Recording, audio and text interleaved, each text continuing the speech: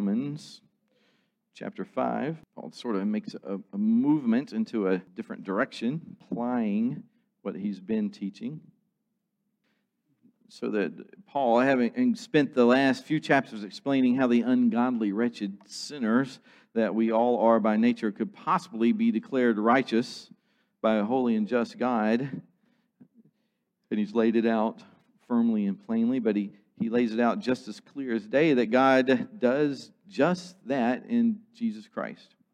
God grants to all who believe in His own righteousness through faith in Jesus Christ, and only through faith in Jesus Christ. And it's helpful to keep your place here in Romans 5 and go back to Romans 3 so that we can hear this again, what he's actually applying to our lives today.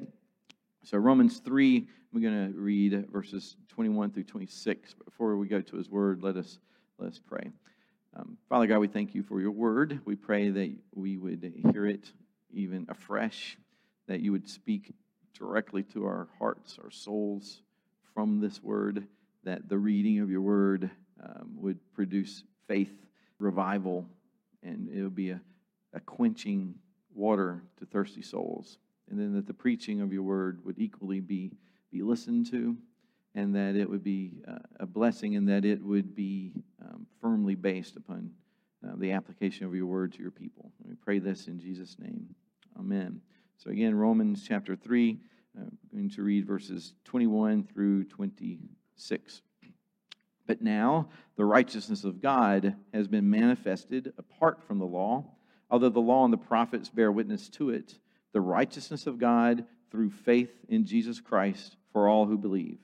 For there is no distinction, for all have sinned and fall short of the glory of God, and are justified by His grace as a gift, through the redemption that is in Christ Jesus, whom God put forth as a propitiation, as an atoning sacrifice, by His blood, to be received by faith.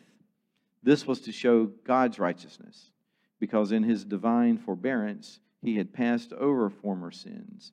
It was to show His righteousness at the present time, so that He might be just and the justifier of the one who has faith in Jesus. And so he goes on to elaborate how it is in faith that Jesus Christ has done this, and only through faith in Jesus Christ that one can receive this righteousness, that we can receive this declaration, this justification. And then beginning in chapter 5, Paul is going to begin to show what this means for our day-to-day living. So we have this, and so what does it mean for us? And we go to Romans 5, and read verses 1 through 5.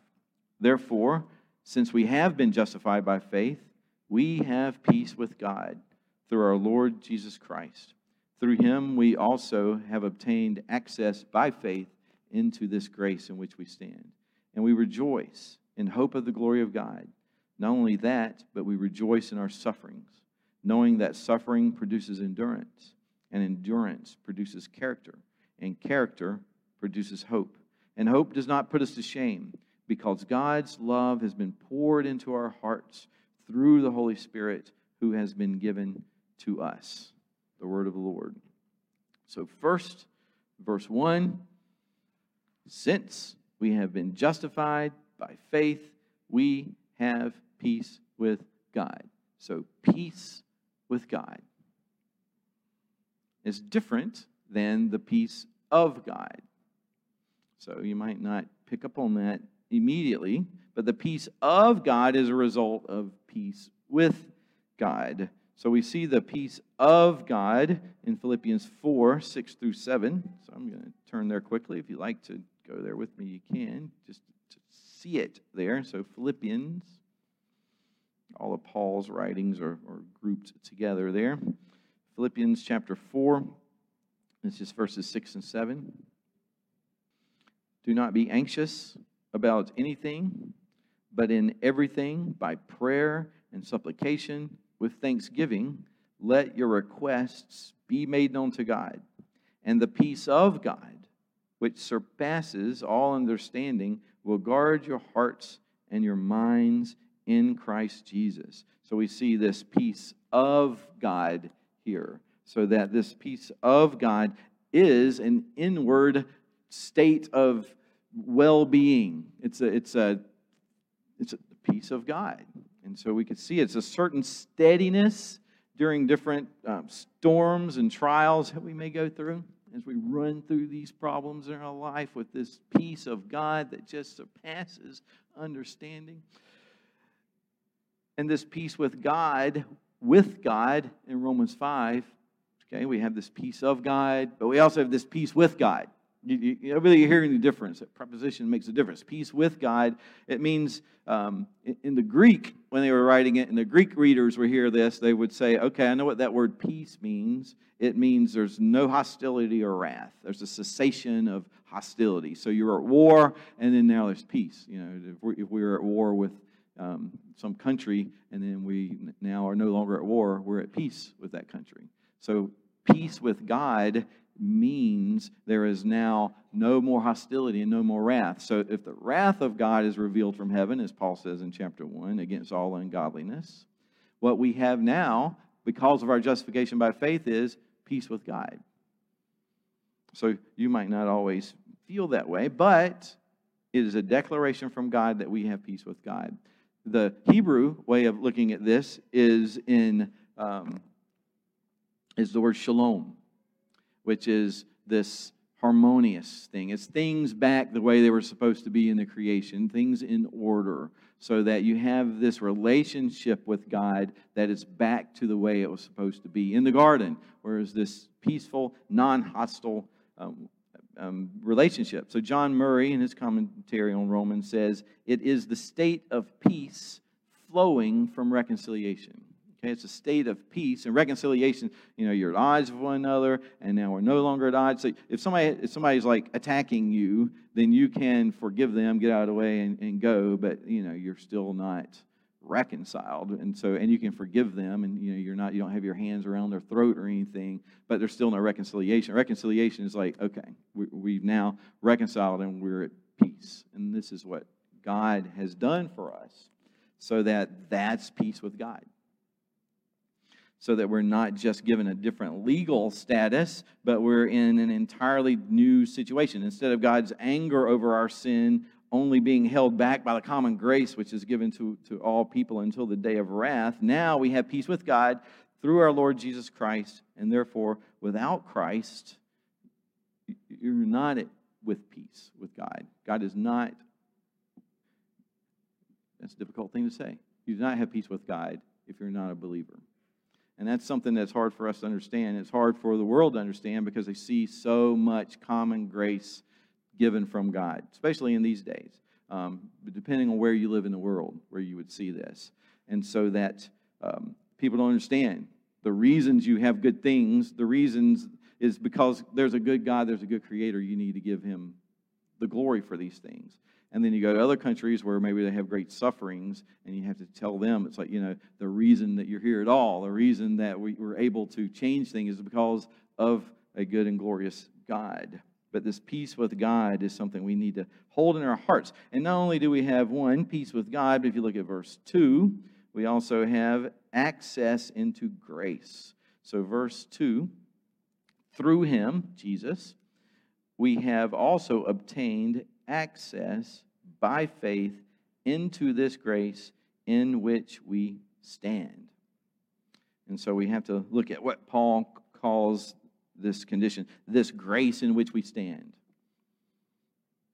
So grace, undeserved blessing, favor, salvation, every benefit of the gospel is by grace. Undeserved, not only do you not deserve it, but you deserve bad things, you deserve wrath and curse, but instead you get great blessing. And then he says that we actually stand in this blessing. It's not just peace, and that's we're at peace, you go your way, I'll go mine.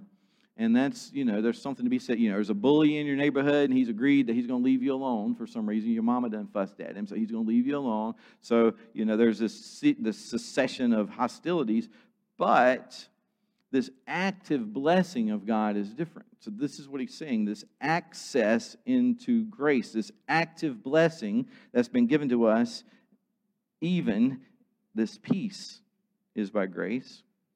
And he says, in this we stand. This is an Old Testament way. You see standing firmly. We stand on the rock of Christ Jesus, but standing in this grace. This is what causes us not to fall. His grace alone, not by works of the law or by doing good things, but through Him, also through our Lord Jesus Christ, we have access into this grace.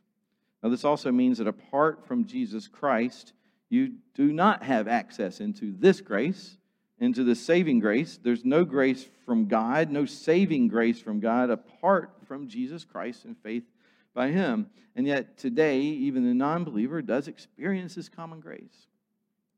And so if you only preach to people that your life will be better if you come to Christ, well, that's not necessarily so. But what we do need to preach is you need salvation.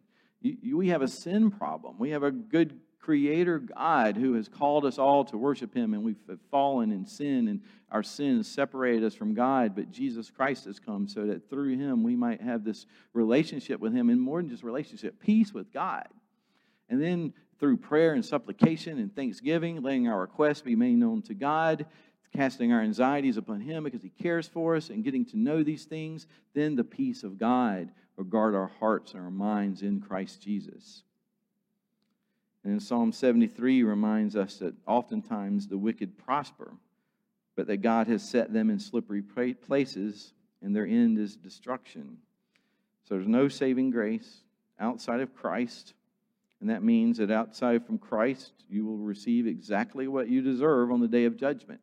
Another problem with the world is they believe, well, okay, that's not too bad, but they don't understand the holiness of God, the justice of God. You will stand in front of His holiness, His perfect justice. And with such a great salvation ignored, such great salvation rejected, there is only pure, naked justice, and that is fearful. As Jonathan Edwards has said, and the Bible says, it is a fearful thing to fall into the hands of the living God. But in Christ, through Christ, we have obtained access into this grace by which we stand. Now, this word translated as access in the ESV and the King James and others is also translated as introduction in other English translations like the NAS and LSB. So this access, or in this introduction of this grace to it, in which we stand. And that's because the Greek word, and whenever you see this, you get good translations that have different words. It's like, okay, there must be something about that word that isn't quite captured by either of these words. And it's funny when you read commentaries on these things, they'll argue over, or they'll debate in holiness which word is actually better.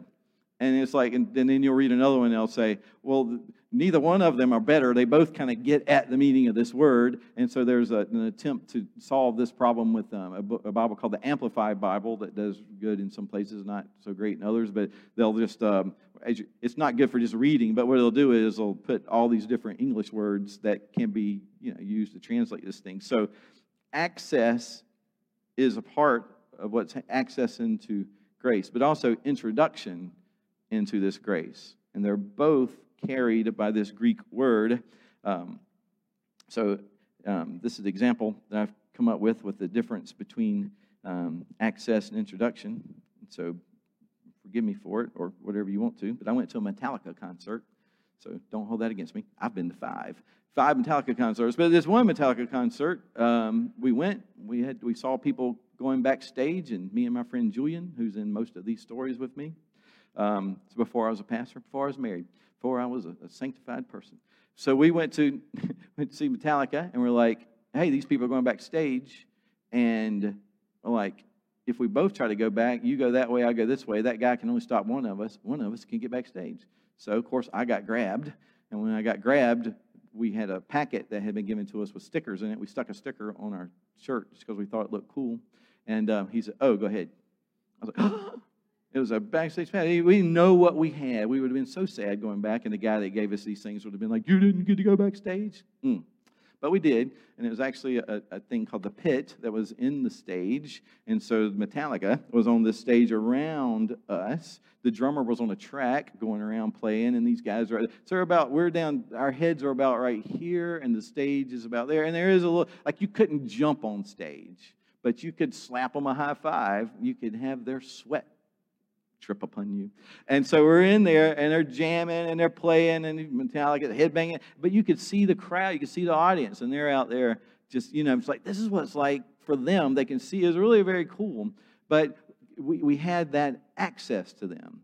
But we didn't have really access, but we had some access to them. So it was really a neat thing to have done. But later, as my life got better and I was married, Amy and I went to see Switchfoot, a Christian band. Not that Metallica is, evil or anything, but we saw Switchfoot, and we got backstage passes to go see. This time we didn't try to sneak in. We actually had them, so we went in to see Switchfoot, and we were introduced to Switchfoot. We shook their hands. We're like, hey, how you doing? It's like we had a conversation, and then we stood there, had a picture taken somewhere. We have a picture of them. I think we blew it up or something at some point. We got a picture with Switchfoot, and we met. We had introduction, but then we were ushered away. And watched them play. We had no access to them. And so what God is saying here is you get both.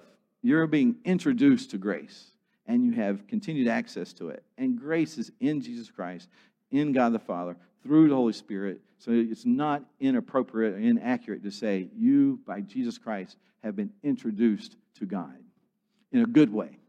And you now have access to the throne of grace. So it's like if you went to a concert and you got the backstage greet and meet and you got to say hello, and then all of a sudden the lead singer's like, hey, I want to be your friend. Let's start hanging out together. And all of a sudden you're hanging out with them for the rest of your life. You can call them on the phone. You can send them a text. That's access, like your children should have with you.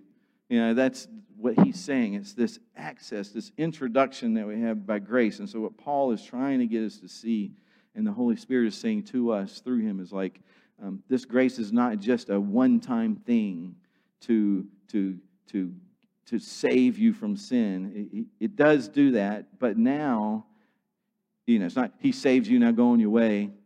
It is, I am with you always. You have access to this grace. You live in it. You stand in it. So first we have his peace with God through Jesus Christ. Second, we have access into his grace through Jesus Christ. And third, what do we do now? We rejoice. So chapter 5, the second part of verse 2, we rejoice in hope of the glory of God. So remember what Paul wrote in 3:23 and 24 that we read.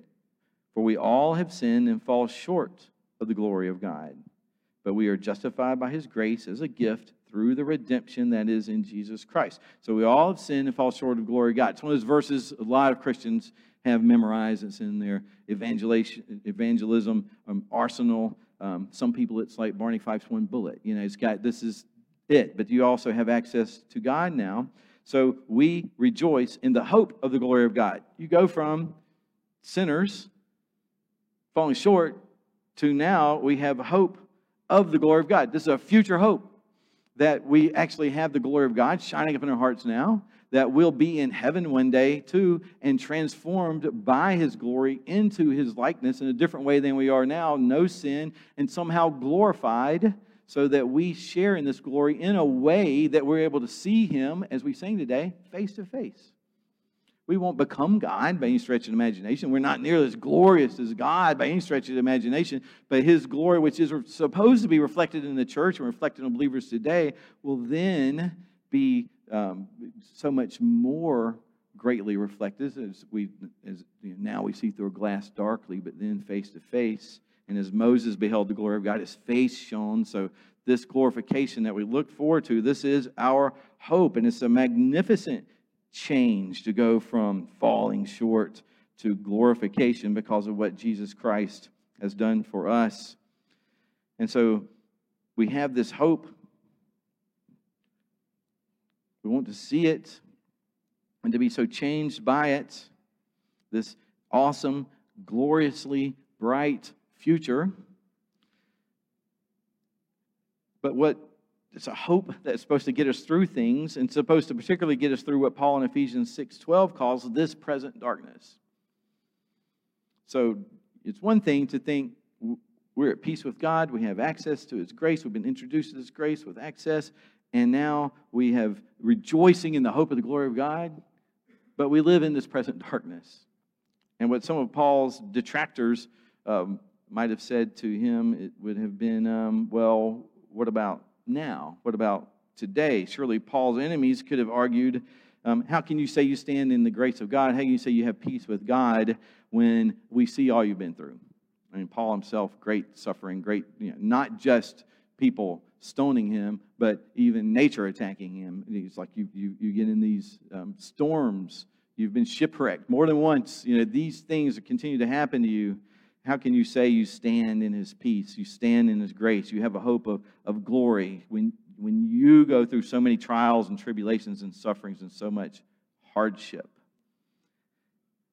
And then Paul would say, because he'd been through great hardship, because of the gospel of Jesus Christ, not just my life just seems to be, goes the wrong way, but because of his calling to the gospel is why his life had gone so difficultly. And so in verse 3, he says, not only do we rejoice, and this word rejoice is not just like you have this inner feeling of excitement, but we're rejoicing. We are outwardly boasting. King James even says we glory in this, but it's a different word than the word glory that we see with the glory of God. But it's just that idea. This is what are we going on so much about?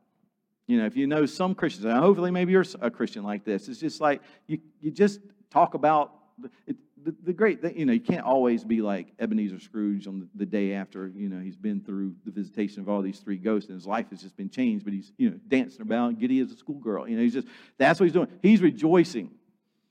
And so as believers, he's saying we need to rejoice, not only in this hope, but we need to rejoice in our sufferings. Now that provides a little bit of a problem because that looked kind of strange. Somebody to go through great sufferings and they're just rejoicing in the middle of it. But there's a reason that Paul gives for it, and what he means is not only that, but we rejoice in our sufferings. And he does say we in our. So he's not just saying y'all can rejoice in y'all's sufferings. I'm Paul. I'm up here. I've got my act together. I've got my faith intact. I don't go through sufferings anymore because and there's some churches that teach that it's if your faith is good enough, if your faith is strong enough, then you can pray that away. You can get rid of that. That's not going to be a problem. And Paul's like, I wish somebody filled me on that a long time ago. It's like you go through these things and we rejoice in our sufferings. If you don't have sufferings, guess what you don't get?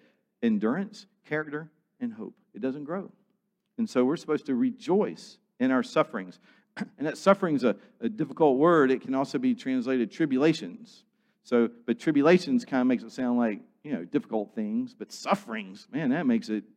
And that's kind of what the Greek word does get that, they get that kind of gut-wrenching kind of thing that happens, difficult things, but we're supposed to rejoice in these. Rejoice in our sufferings, knowing that suffering produces endurance, endurance produces character, and character produces hope, and hope does not put us to shame. And so we're going to look at that briefly here. We rejoice now in our sufferings and tribulations because suffering produces these things. How do we get from suffering to hope? That's what we want to do because it's hard to have hope in the midst of your suffering. And one is, he says, this suffering is going to produce an endurance. You are made stronger by them. One of the things is we made the trips to Haiti, the missionaries that are there, they talk about the Haitian people, and one of the things they say repeatedly is they're strong.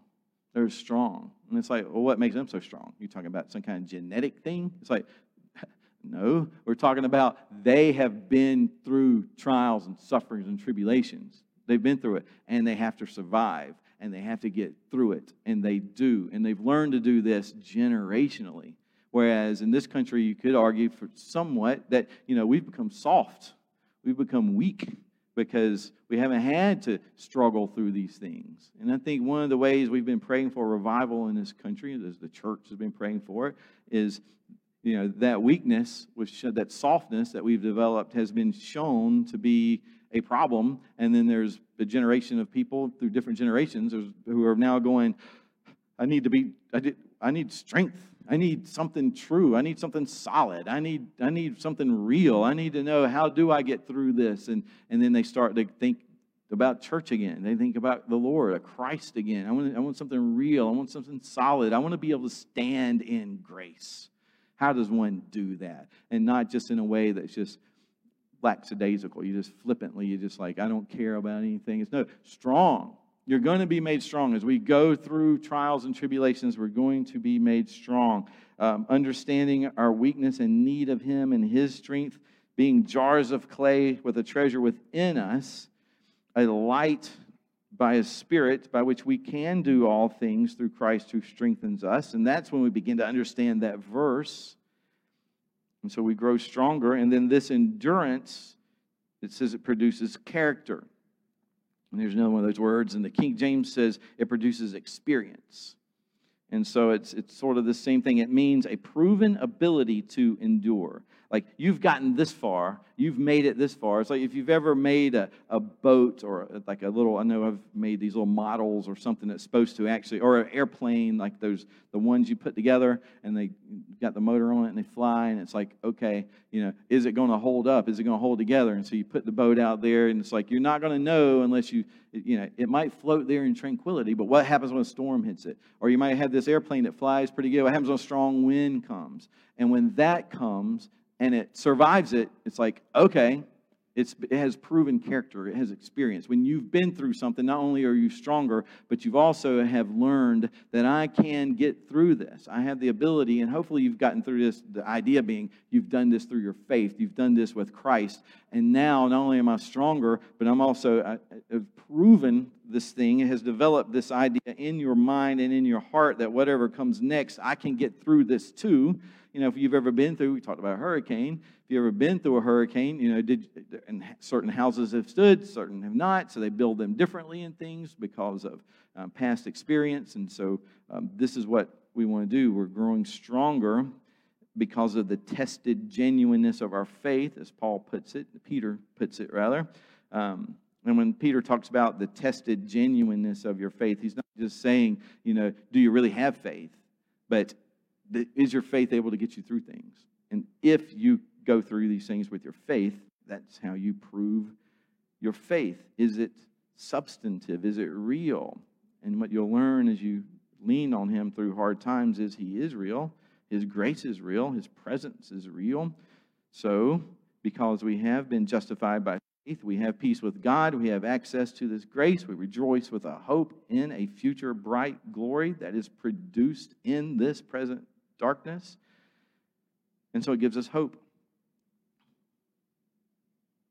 And then fourth, we see is hope does not put us to shame. And it's the fifth verse. It says, character produces hope, and hope does not put us to shame. And so that's a beautiful thing, because you can have hope in something and it never comes. You can hope in something and it lets you down. But what God is saying is this hope that will be produced through your suffering and your endurance and your experience will not let you down. It will not disappoint you, the thing that you're hoping in. And He says why? He says because. So how do we know?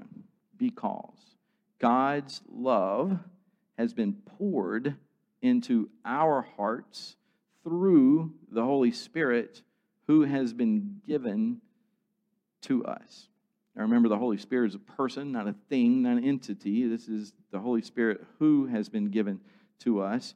And this love of God has been poured into our hearts. And so in Acts and Joel and in Titus, it's the Holy Spirit has been poured into your hearts.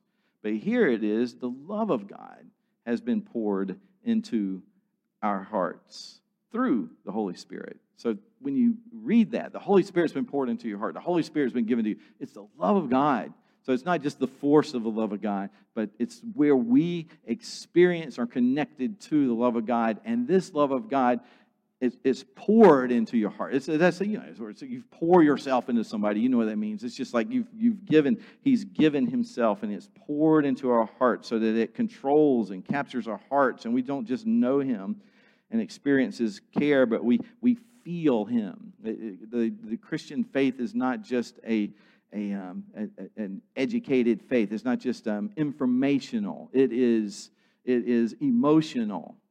And you can get carried away with emotions, and you can make your evangelism and your worship all emotional.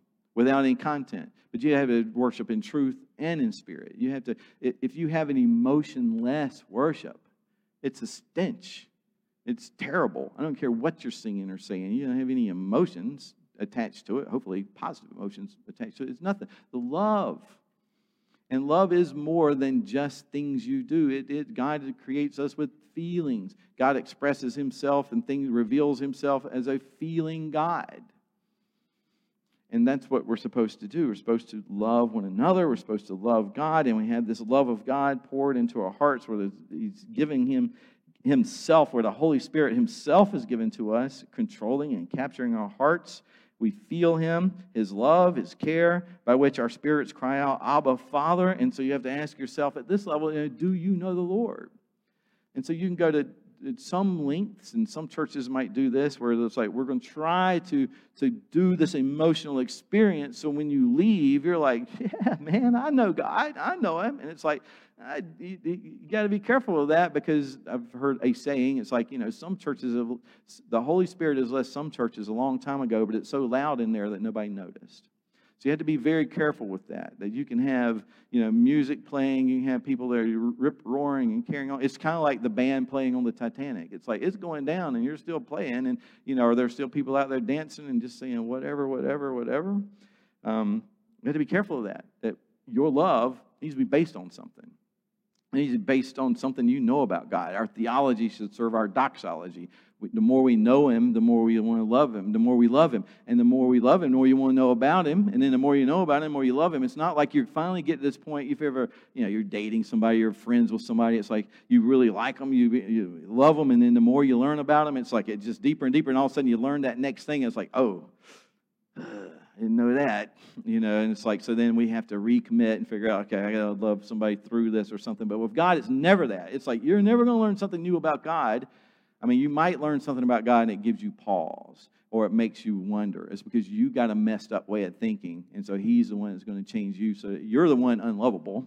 And so we've got to come up with that to understand he's loved us as we're unlovable, but he is the most lovable thing there is. He's the definition of it. And so as he attunes our hearts to sing his praise, this is what he's doing. And so we have to say, all right, are we trusting him in our sufferings and trials? And how we do this is we listen to him in his word. We're to be encouraged at church. We're to feed upon him in his gospel. We're to be transformed by the renewing of our minds. And some of this, one of the things I thought about was, as you're thinking about how do you deal with rejoicing in the midst of sorrows, there's a meme. There's a couple of them that do this. One's got this little dog that's sitting in a coffee shop, I guess, and he's sipping coffee, and the whole place is just burning down, and he's just sipping coffee.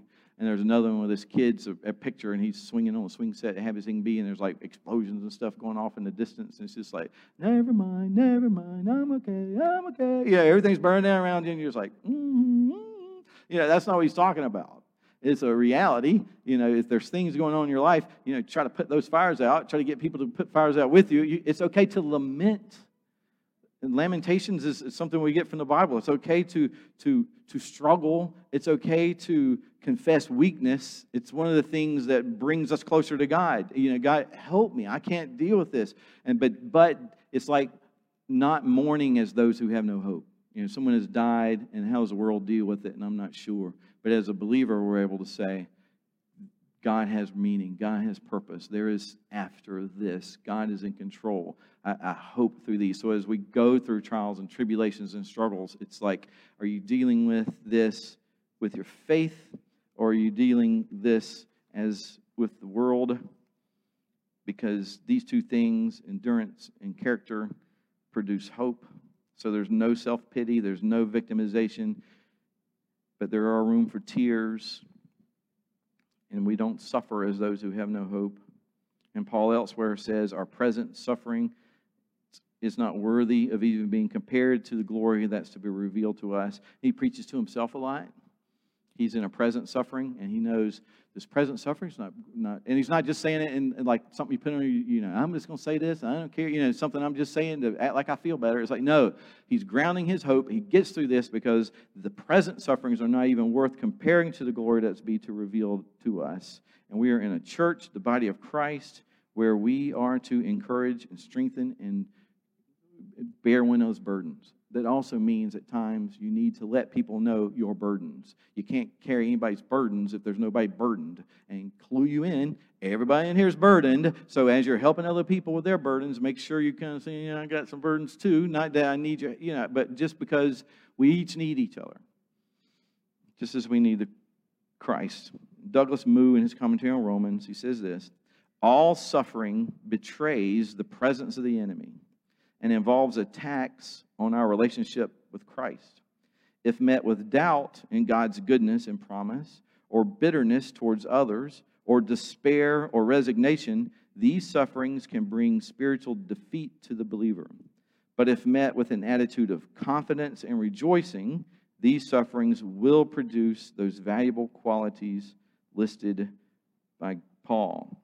And again, it's not some silly or crazy looking wild-eyed, laughing in the midst of deep personal hardship, but it is deepening understanding that he loves us, and he cares for us, and he gets us through. And so if you don't know the Lord, he calls unto you, and if we've been called to him, we know that he loves us. John 6:37 says these two things: all that the Father gives me will come to me. So one, if you've come to him, it's because the Father gave you to him. And that's awesome that you don't have Jesus pleading with the Father to please cut us some slack. It's the Father chose you before the foundations of the world and gives you to the Son. Then the Son presents us to the Father as the Father presents us to the Son as a bride without spot or wrinkle. And they glorify each other through us. It's one of the ways that the church glorifies God is by us acknowledging our sin and the work that Jesus Christ has done through the Holy Spirit, that we're brought to the Father. And so all that the Father gives to me will come to me. Second part of that verse is, and whoever comes to me, I will by no means cast out. So you can get caught up in your theology and go, well, what if I'm not elect? What if I'm not called? Well, then go to Christ. Is that your problem? You're afraid that you can't go to Christ? You're afraid that he's going to cast you out? Well, you're violating Scripture's promise. Whoever comes to me, I will by no means cast out. Go to him. Plead your lack of righteousness. I need you. Please reveal yourself to me. And then don't tell me you want to know more about God, but you're not going to read his Bible, or you're not going to go to church, or you're not going to listen to sermons, or you're not going to talk to other believers, or you're not going to pray, because you don't really want to know. You want to have the matrix downloaded into your brain, or you're just playing with it all. If you want to know God, he is a rewarder of those who seek him. And that's good news for us as believers, that we're able to see him even in our sufferings. And he's calling, and he says, come to me, all you who are weary and heavy laden, and I will give you rest for your souls. So let's pray. Father God, we are grateful that we have peace with you, and we are thankful that we have been introduced into this grace in which we stand, and that we have continued access to you by this grace. And we are most thankful for our Lord Jesus Christ, who purchased us from sin and wrath by his own blood on the cross. And we're thankful for the gift of the Holy Spirit, through whom your love has been poured into our hearts. And as we come to the table of our Lord this morning, we pray that as the bread and the wine go into our bodies for life, that this promised gospel to those who believe will fill us by your Holy Spirit with the love of Christ now and forevermore. Amen.